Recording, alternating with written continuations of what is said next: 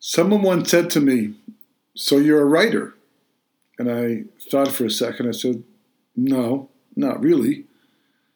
And they gave me this strange look, like, "Well, I don't understand. I mean, you write books, don't you, and a parsha sheet on a weekly basis." And I understood from their look the inconsistency between what I was saying and what I do. And I thought about it for a moment, and I realized, yeah, I guess I am a writer. And the reason why it didn't click at first was because I never tried to become a writer. I never looked at myself as a writer. I more or less wrote out of necessity because it was something I had to do in response to a particular situation. I mean, I hated writing. When I went to camp as a kid, just to write a few lines to my parents in a letter was a big deal.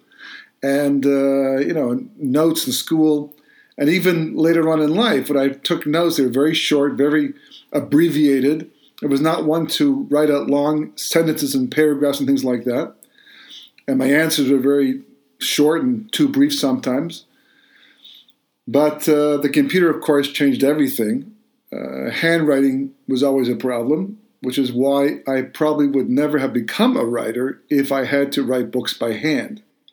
It all began basically one Shabbos afternoon in Eretz Israel. I was a guest at the Shabbos table of very close friends of mine.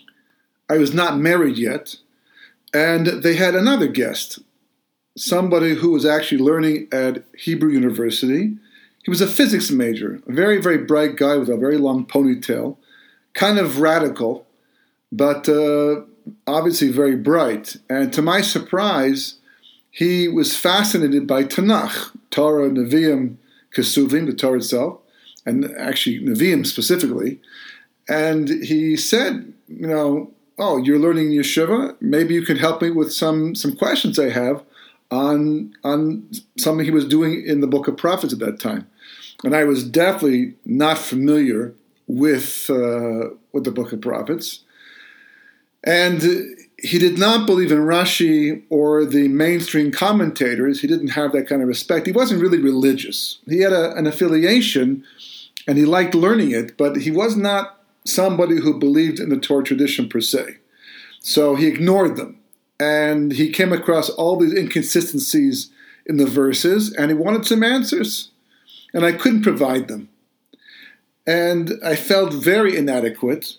And I remember going back to yeshiva after that, thinking to myself, if I'm going to get involved in outreach one day, then I have to know the answers to questions like this. This is not acceptable because someone like that puts me in the spot and I can't answer it. Not only do I not do him a service, but I look bad and I lose my credibility.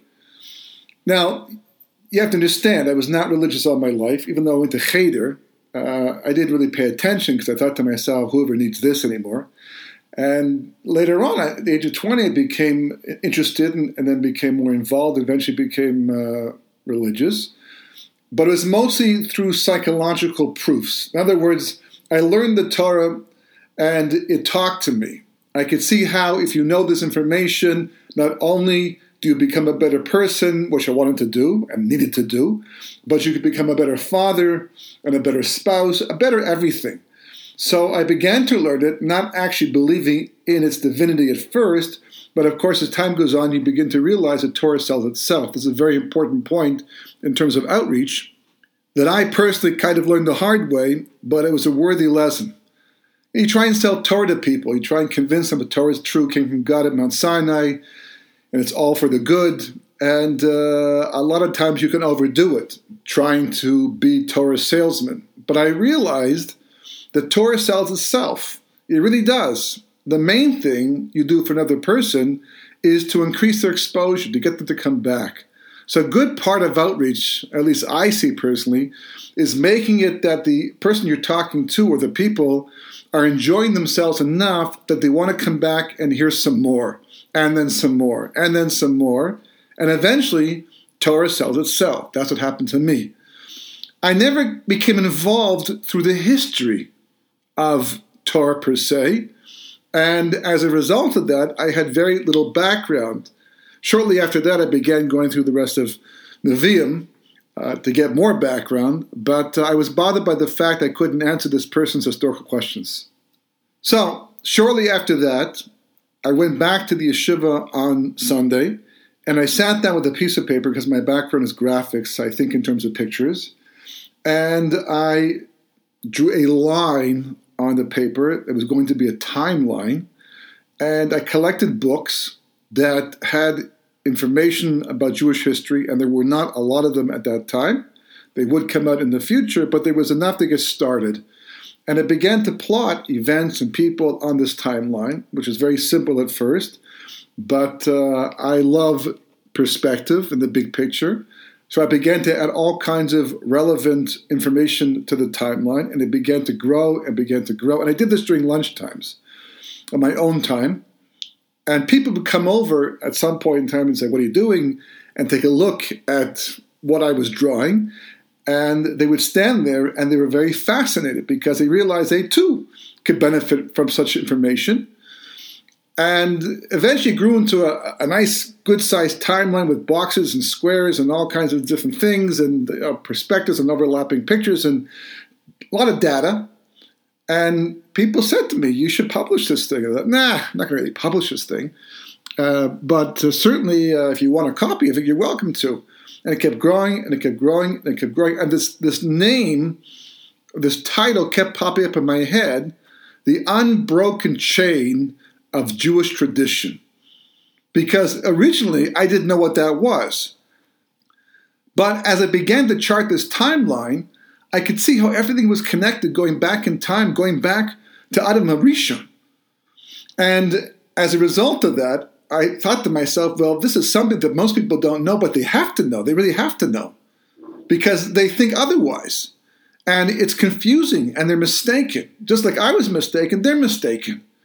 So I began to think about it, how to get this out in some perhaps poster format. In the meantime, I was invited back for lunch to the same family that I had been at the first time with this person, this physics major, and I was discussing the project, and it turned out he also had just made Aliyah recently, and it turned out he had a job with a computer company in downtown Jerusalem that was selling the brand new Apple Macintoshes. I didn't exactly know what that was at the time, but he said, if you come into the store and it's quiet, you can probably sit down and chart this on the computer, which at that point had 5 and 12K memory. You use little disks, and everything took forever. The graphics were so poor, but at that time it was so advanced and a lot of fun. And we did exactly that. I came over after yeshiva in the afternoon during my break. I had a couple hours break, and we would sit down at the Apple Macintosh. Actually, it was an Apple Lisa at first, and then we moved on later to the Apple Macintosh. And we began to chart this timeline more professionally using the graphics that were available. And we added pictures, we drew pictures, and it grew. The project grew into a timeline called The Unbroken Chain of Jewish Tradition. Anyhow, to make a long story short, once I had this timeline available, I realized there were other perspectives that could be just as important to the overall picture. So I began to map out a timeline of anti-Semitism historically and about great Jewish leaders and who they overlapped with in terms of great people from the secular world. The project became 4 timelines. Now that's just half the story. The other half of the story was we realized that for this to be part of a book and catch the eye of a reader, it had to be done much nicer than we had done it on the computer. So my friend also knew some professional graphic artists who also worked in downtown Jerusalem. We made a deal with them, and they took our originals and basically traced them, but drew them up professionally as draftspeople. And we had 4 beautiful timelines that we could now use to make plates, because in those days we still made plates, to actually produce a book called The Unbroken Chain of Jewish Tradition. And they became 4 very, very beautiful, ahead of their time, colored timelines, 4 different perspectives of Jewish history that I could sell to the public. And the interesting thing was not only did it talk to secular people, but a lot of people who had been learning in yeshivas for a long time actually bought the book and loved the book because of the fact it gave them a perspective on Jewish history they didn't have while learning in yeshiva. After finishing that book, I didn't really have plans to write anymore. As I said, I did not consider myself a writer. I accomplished what I set out to do, to get a better and broader perspective on Jewish history and to share that with others that would enhance outreach and just general knowledge of Torah. So at that point in time, I went back to what I was doing, learning pretty much full time, and having no idea where this first project, which became my flagship project, would eventually lead me. Overall, the book sold quite well, Baruch Hashem. About 5,000 copies were printed and sold. Today, it's more of a collector's item, but it remains for me to be one of my most special projects I ever worked on. If only because it was the first one that began and completed.